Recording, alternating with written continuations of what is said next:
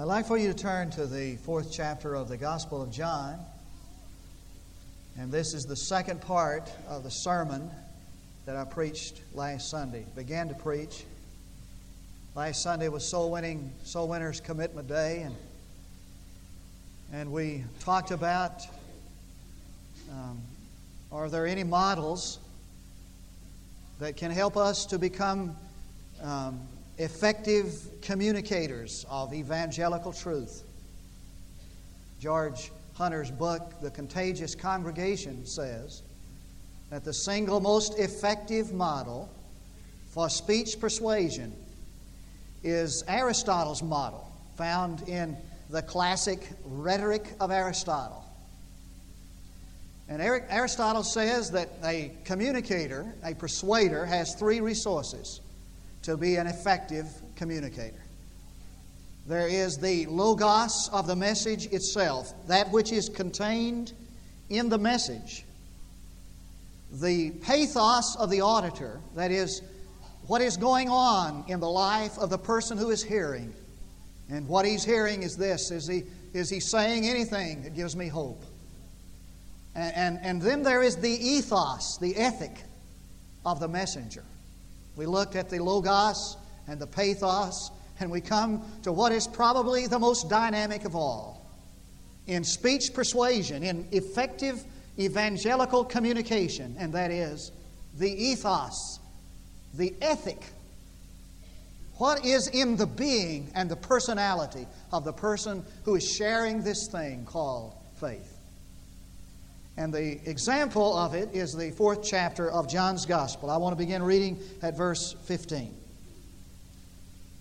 The woman said to him, "Sir, give me this water, so that I'll not be thirsty, nor come all the way here to draw." He said to her, "Go call your husband and come." And the woman answered and said, "I have no husband." And Jesus said to her, "You've well said, I have no husband. For you have had 5 husbands, and the one you now have is not your husband. This you have said truly." The woman said to him, "Sir, I perceive that you are a prophet. Our fathers worshipped in this mountain, and you people say that in Jerusalem is the place where men ought to worship." And Jesus said to her, "Woman, believe me, an hour is coming when neither in this mountain nor in Jerusalem shall you worship the Father. You shall worship that which you do not know. You worship that which you do not know. We worship that which we know. For salvation is from the Jews.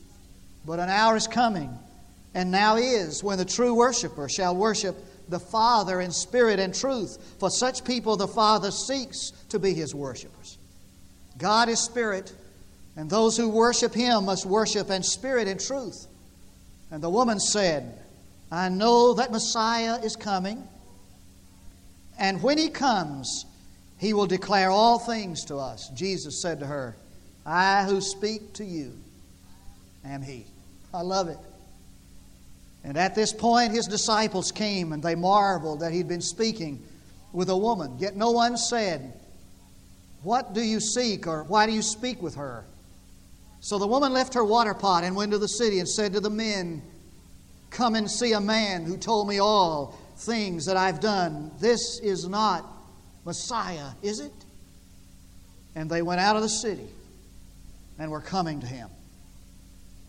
The ethos of the messenger plays a key role in the believability of the message. There is an old folk axiom that says, "What you do speaks so loudly, I can't hear what you say." That's close to the principle of Aristotle. I think he would remit it to say, "What you seem to me to be speaks so loudly, it greatly influences how I respond to what you say." Does this bringer of the message have credibility? Does this Christian really live in this house from which he speaks? Or is he just a propagandist of the modern church? When you watch those folks do those commercials on television, do you find yourself saying, "I wonder if she really drives a Volkswagen? I wonder if the boss really uses right guard," you know. And so Sybil Shepherd comes on there, this star of the favorite series, Moonlighting. And she's promoting our consumption of beef. And there's this beautiful New York strip, or whatever they call it, that piece of steak, just lying there, just so delicious, just nestled in a little green salad with a baked potato on the side. And she's promoting our consumption of beef. So believable. In a few weeks we learned she's a vegetarian and won't eat beef. No wonder people wonder, is this really true that these folks are saying? I mean, is there really something in his life that makes this believable? Decades ago, Oliver Wendell Holmes made this statement. He said, "The reason why anyone does not give assent to your opinion or aid to your purpose is in you. For he does not see you as a bringer of truth. Because you believe that you have it. And all the time he believes that you have it not, because you have not given him the authentic sign." The authentic sign is what Jesus possessed.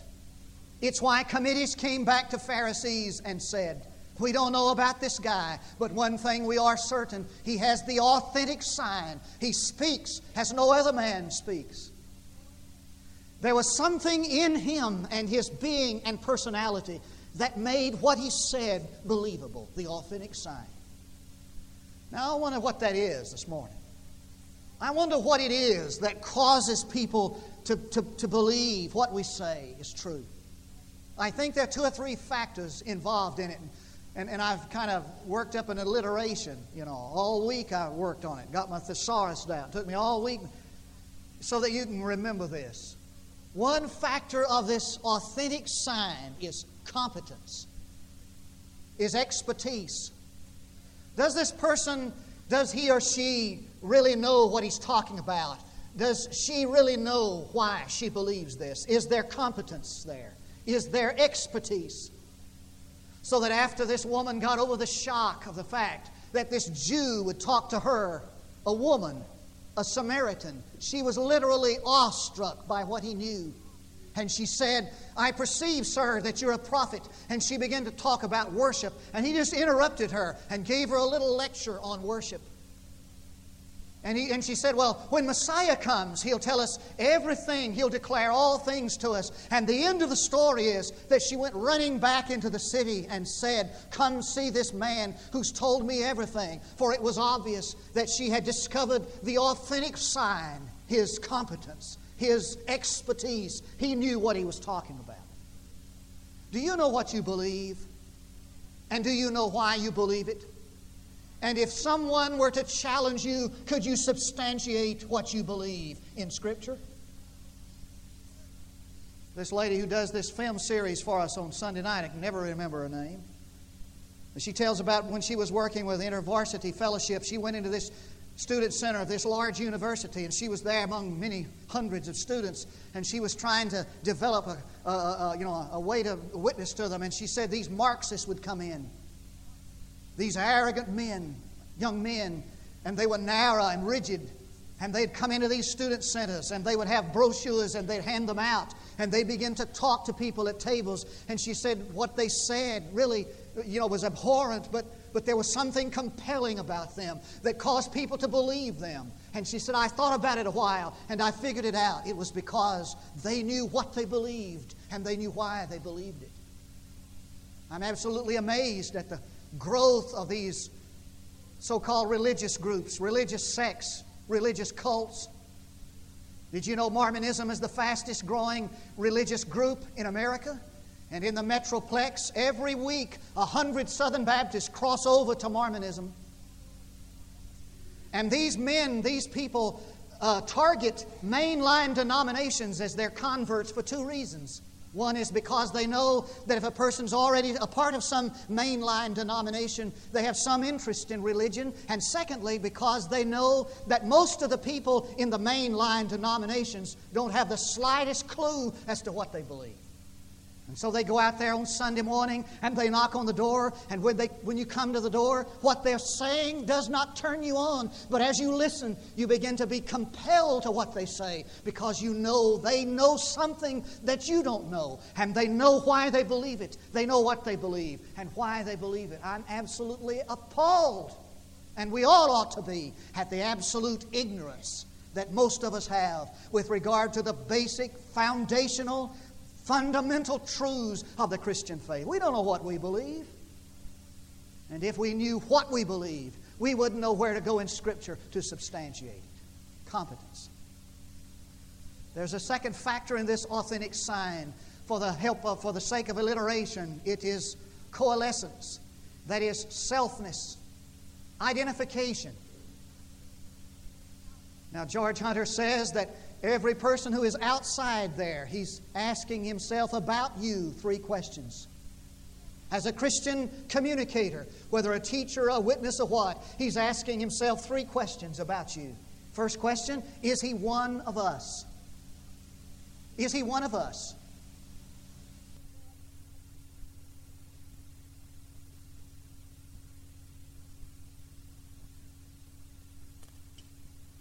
He ran with the wrong crowd, so that these prostitutes and publicans, these sinners of the lowest rank, loved to have him over for dinner, because they felt this emotional connection, this identification. And from the first day he was baptized in the Jordan to the last day he was crucified between 2 thieves, he was so identified with the people he came to love that he was accused of their sin. Do they believe you're one of them? And Henry Newigен's marvelous little book called The Wounded Healer, he refers to this rabbinical legend of the day that Joshua ben Levi came to Elijah and said, "When is Messiah coming?" And Elijah said, "Ask him." He said, "Well, where is he?" He said, "He's sitting at the city gate." "Well, how will I know him?" he said. "Well," he said, "he's sitting among the poor, covered with wounds." And all the rest, he said, unbind their wounds one at a time and bind them up again.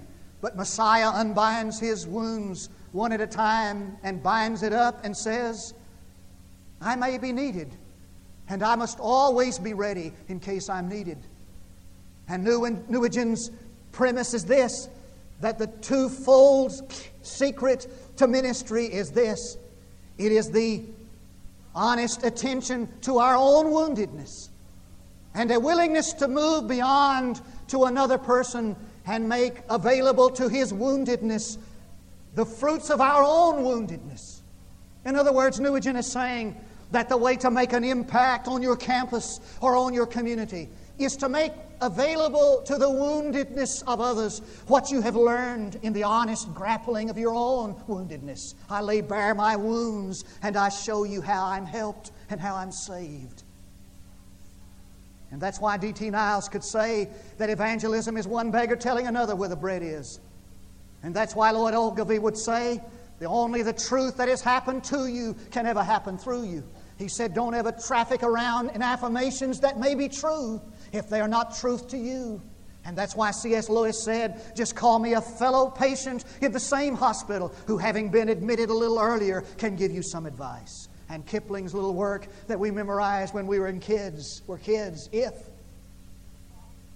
if you can talk with crowds and still keep your virtue, if you can walk with kings nor lose the common touch, if neither foes nor loving friends can hurt you, if all men count with you but none too much, if you're one of them, you have credibility. The second question, he said, they ask is this: is he one with us? He looks like us. And there seems to be this identification, this emotional connection. But does he feel what I feel? I have a feeling sometimes when I go out to minister to lonely senior adults, I have a feeling when I leave, they're thinking, he doesn't know what I'm feeling. How could he know how I feel? Does he feel what I feel? Does he hurt the way I hurt? Does he weep when I weep? Does he know? Does he feel? Does he understand? Now everybody knows that Will Rogers is known for his laughter. But one time he was performing in the Milton Berry Institute in Los Angeles. It's an institute that was for the rehabilitation of polio victims and quadriplegics and people with severe injuries. And he was in there performing, and everybody was laughing, and it was jovial and gay. And all of a sudden, he rushed out of the room and went down to the restroom. Milton Berry followed him to give him a towel. Opened the restroom door and saw Will Rogers leaning against the wall, sobbing like a child. And so he shut the door and went back, and after a while, Will Rogers came back and just resumed the laughter and the fun and the gaiety. Can you weep with the erring one? And so I turn on the television and I see all that's going on, in the televangelist and the scandals that are involved in that.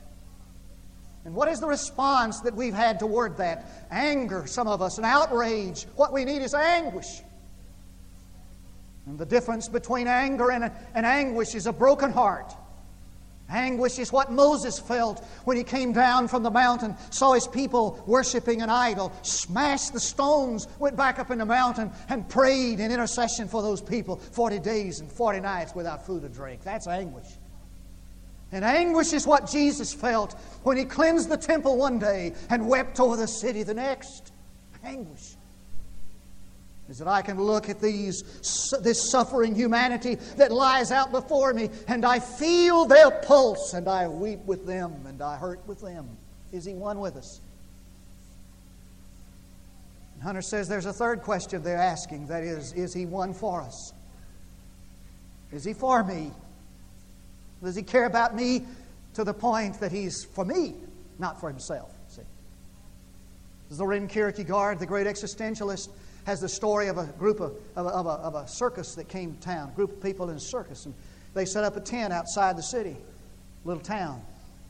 And they were getting ready for the performance that night, and the circus tent caught on fire. And so they wanted to dispatch somebody back into the village to get help. It's about a mile away, and the only person who was really dressed and able to do that was a clown. So they sent the clown into town, and he went rushing into town, and he did everything right. He said everything right. But the people they laughed. They started laughing. They thought it was an act. And the more he begged and the more he went through the gyrations that the circus was burning down and needed a fire, needed a fireman, the more they did that, the more they laughed. The more it seemed like an act. Because they had experience with these guys before, with clowns. They had certain expectations of them, and they couldn't get past the expectation, you see. And that's the credibility gap that exists in modern religion. Watch me carefully.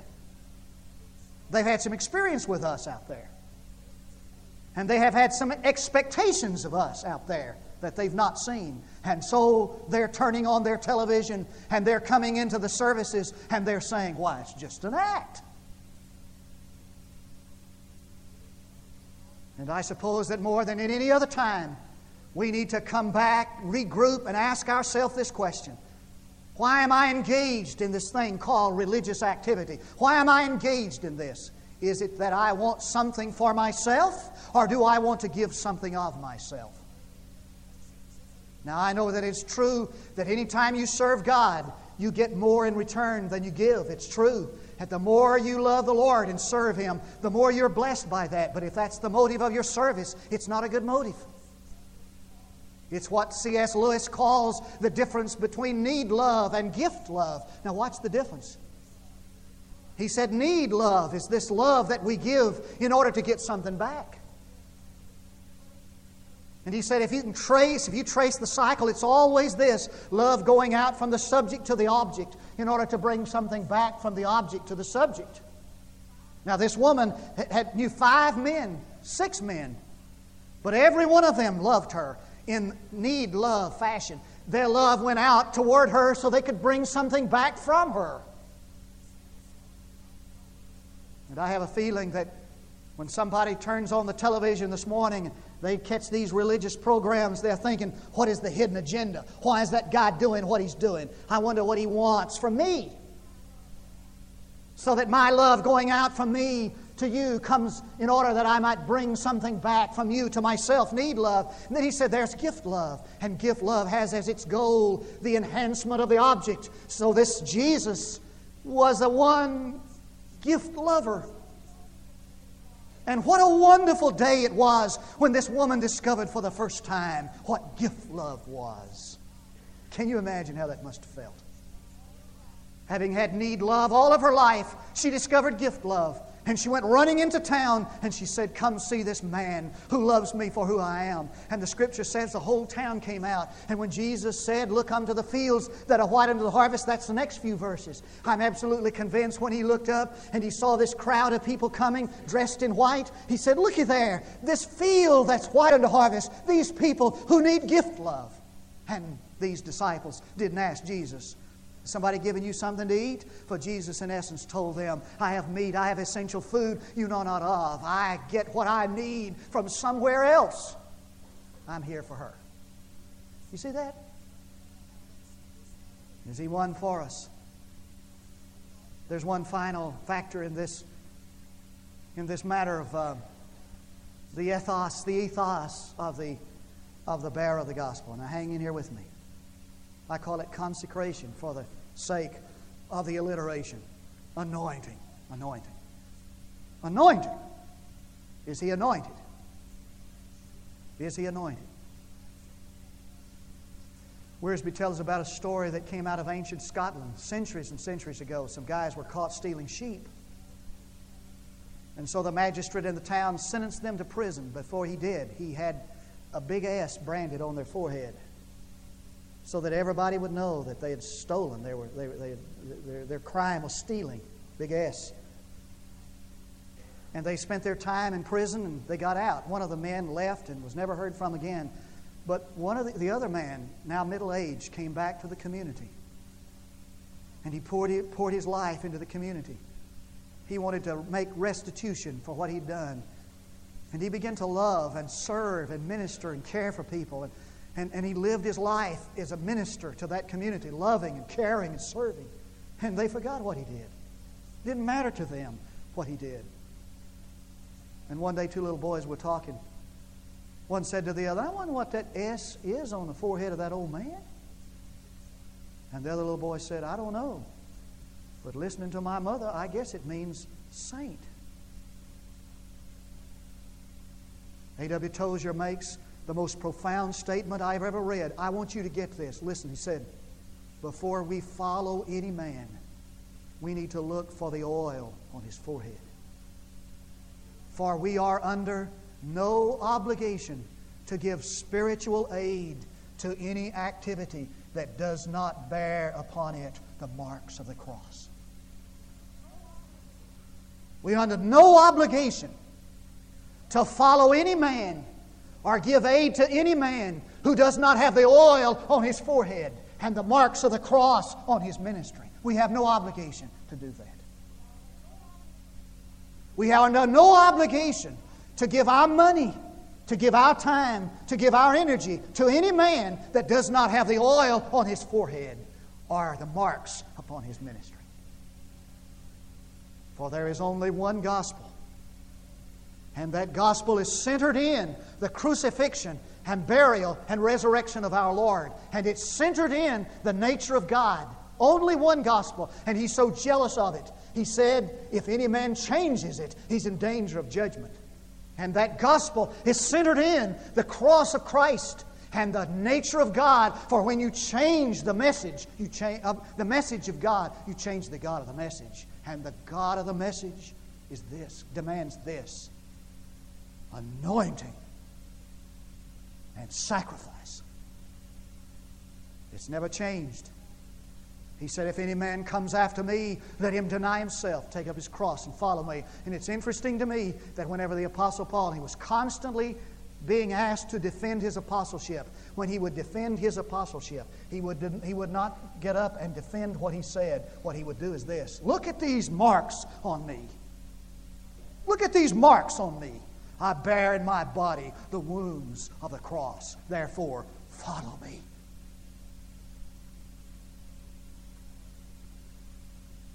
The marks of the cross. And so I may turn on the television and I may hear some preacher say that the God we have makes you healthy and wealthy and rich and prosperous and everything goes well. But where is the God in their theology of Abraham that called him to take his son, put him on an altar?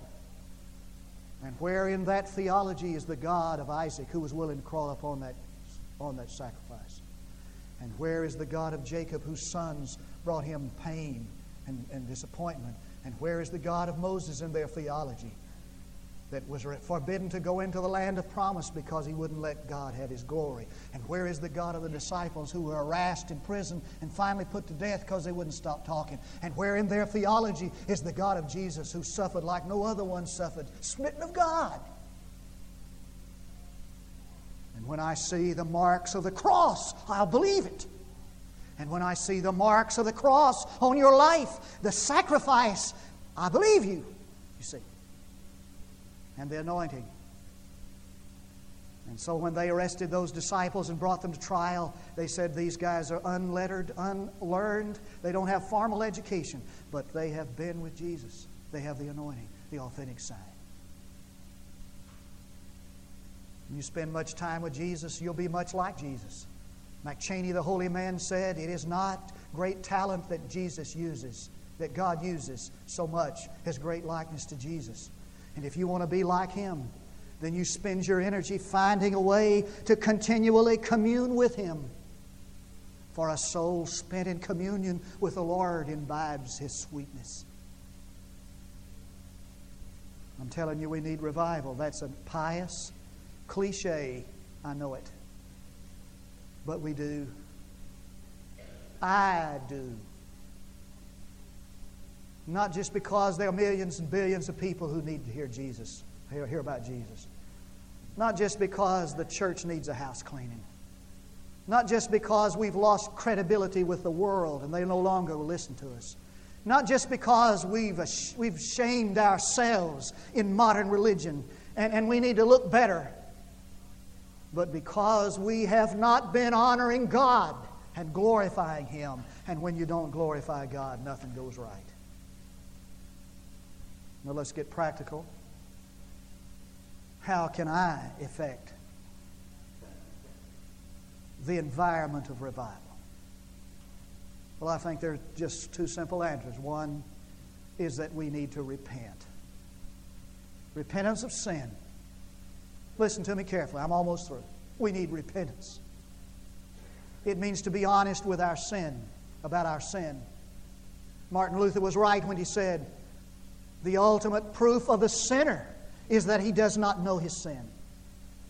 To be honest with yourself about your sin.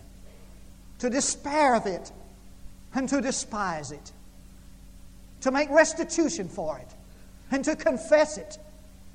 And to do those things necessary to keep from repeating it. If my people which are called by my name will humble themselves and pray and seek my face and turn from their wicked ways. Vance Havner said revival is just falling in love with Jesus all over again. The Great Commission, he said, is not the Lord's final word to the church. The Great Commission is our program to the end of the ages. But the Lord's final word to the church was repent. And then he said it, listen.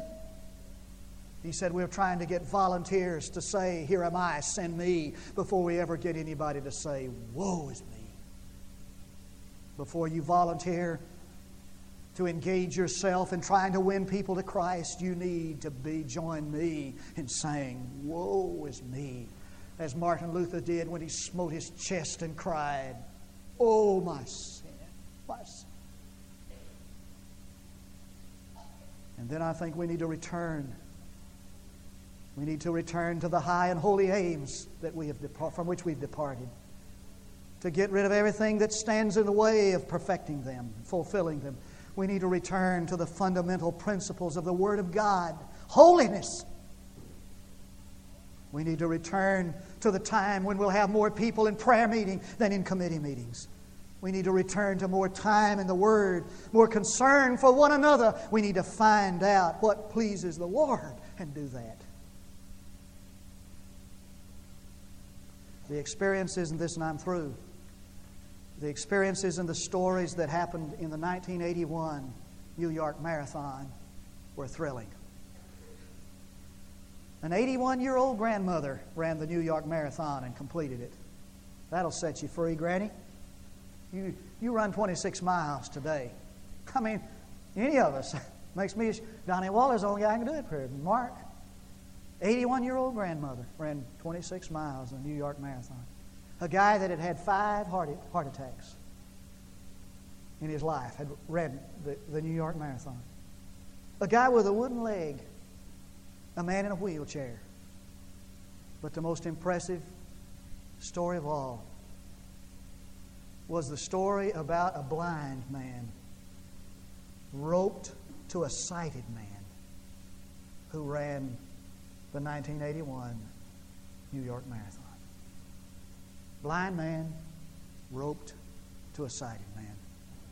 And I suppose that the bottom line of all of this is that our Lord is looking for sighted men and women who will lash themselves to the blind and help them win the race. Let's pray together.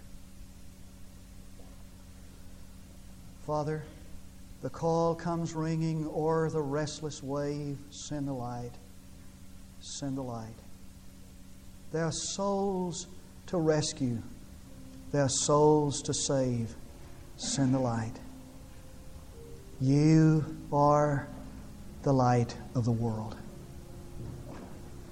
I pray this morning that out of this congregation of young people, college students and high school students, all across this congregation, and those of us who have lived most of our life, would come to a fresh, new commitment to be indeed the light for this dark world. To stop hiding our light under the basket, but to be the light of the world.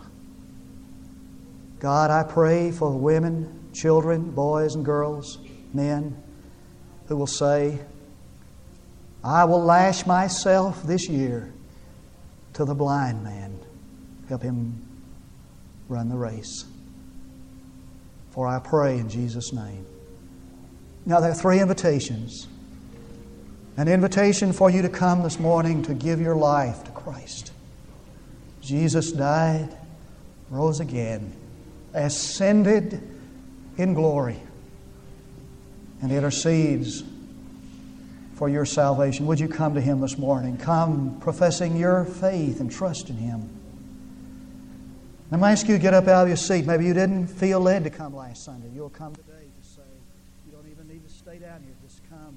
By your coming, say, I commit myself to reach someone for Christ, to win someone. I want to rededicate myself. I want to cleanse my life of that which makes me unbelievable.